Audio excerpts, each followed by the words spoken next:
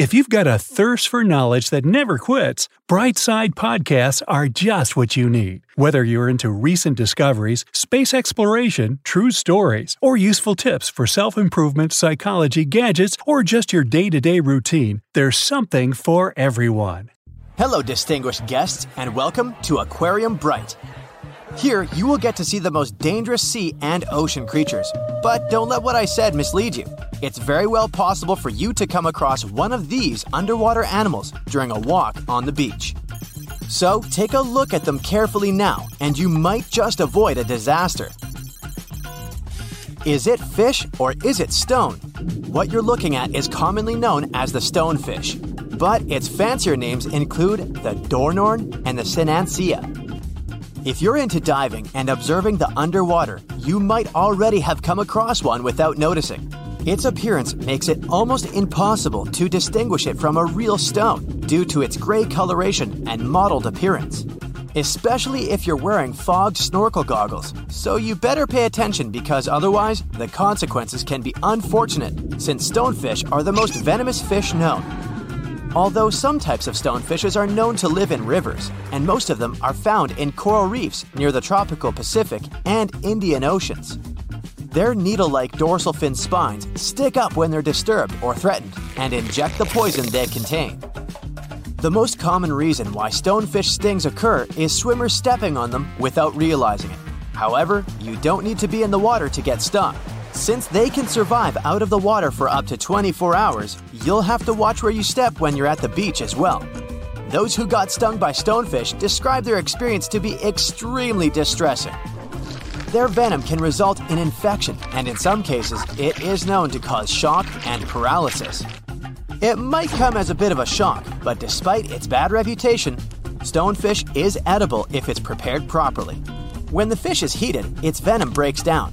And if the dorsal fins, which are the main source of its venom, are removed, raw stonefish is served as part of sashimi too. This creature might look like it came out of a science fiction movie, but it's very much real. Say hello to the blue-ringed octopuses. Don't be deceived by their small size, which can range between 5 to 8 inches including their arms, because they're packed with venom to cause great damage to as many as 26 people within minutes. Just like stonefishes, blue-ringed octopuses are found in the Pacific and Indian Oceans, from Japan to Australia. They typically live on coral reefs and rocky areas of the seafloor. Some may also be found in tide pools, seagrass, and algal beds. Blue-ringed octopuses are not aggressive in nature. When they're not seeking food such as crabs or shrimps, or searching for a mate, they often hide in marine debris, shells, or crevices. It's only if they're provoked, cornered, or handled that they get dangerous to humans. When they're threatened, they turn bright yellow or blue iridescent rings appear all over their body as a warning display towards the potential predators. Their bites usually come unnoticed, so you might not be able to realize you're bitten until it's too late. The venom of a blue-ringed octopus can cause dizziness and loss of senses and motor skills, and ultimately, paralysis. So, better try to keep your hands to yourself and back away in a hurry if you see one. Nope, it's not a flower bouquet, so don't try to pick and smell one of those pink tube-like things. What's standing before your eyes is a marine animal called a flower urchin. It may look gorgeous, but don't let the looks deceive you. It was named the most dangerous sea urchin in the 2014 Guinness World Records. Flower urchins inhabit the tropical areas of the Indo-West Pacific and are found among coral reefs, rocks, sand, and seagrass beds at depths of 0 to 295 feet. The most noticeable feature of them is their pedicularia, which are claw-shaped defensive organs that are also found in sea stars. What makes flower urchins differ from any other sea urchin is the fact that their pedicularia is, as the name suggests, flower-like, and usually pinkish-white to yellowish-white in color, with a central purple dot. Hidden underneath those flowers, they possess short and blunt spines. Although many sea urchins deliver their venom through such spines, flower urchins deliver their venom through their pedicularia, or flowers.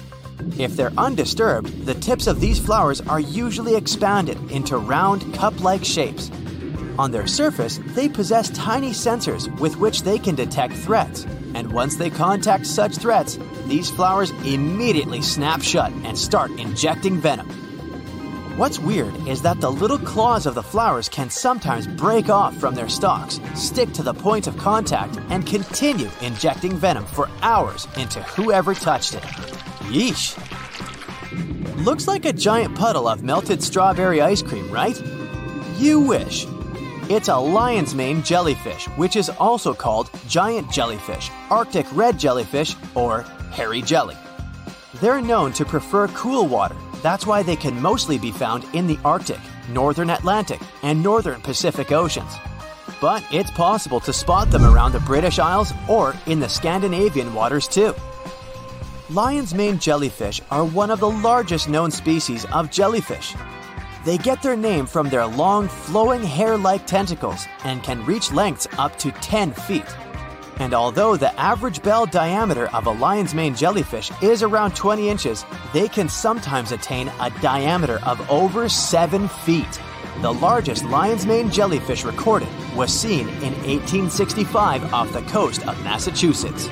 It was measured to have tentacles around 125 feet long and a diameter of 7 feet. To help you picture it, this is longer than a blue whale. Lion's mane jellyfish hunt by extending their tentacles outward and creating a trap to catch their food. Since they have around 1,200 stinging tentacles, the fish would have to be extremely lucky to be able to escape them.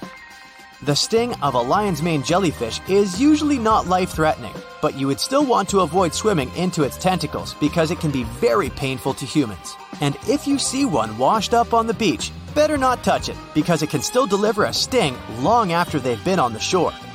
Fun fact, the lion's mane jellyfish appears in the Sherlock Holmes story, The Adventure of the Lion's Mane, as a suspect. But don't worry, we won't give you any spoilers. The last marine animal you're seeing now is a sea snake, and yes, they are different from eels. There are 69 identified species of sea snakes. Most of them can be found in the tropical and subtropical waters of the Indian and Pacific Oceans, and they have been around for millions of years. To make things easier, scientists have separated all different species of sea snakes into two categories: true sea snakes and sea kraits. Whereas true sea snakes spend almost all their time at sea, sea kraits can spend some time on land as well. If you see a snake on the beach, you can tell whether it's a land or sea snake by looking at its tail. If it's paddle-like, then that's a sea snake you got there, but make sure to keep your distance in both cases. All sea snakes need to surface regularly to breathe since they have no gills. That's why you can come across one while swimming. If that happens, you better swim away as fast as you can because most sea snakes have more venom than the average cobra or rattlesnake. However, since they only attack if provoked, bites are quite rare. One more cool fact about sea snakes: they are the only reptiles to give birth in the oceans. The majority of sea snakes keep the eggs within themselves and give birth to nearly fully formed snakes while swimming. That's except for the yellow-lipped sea krait though.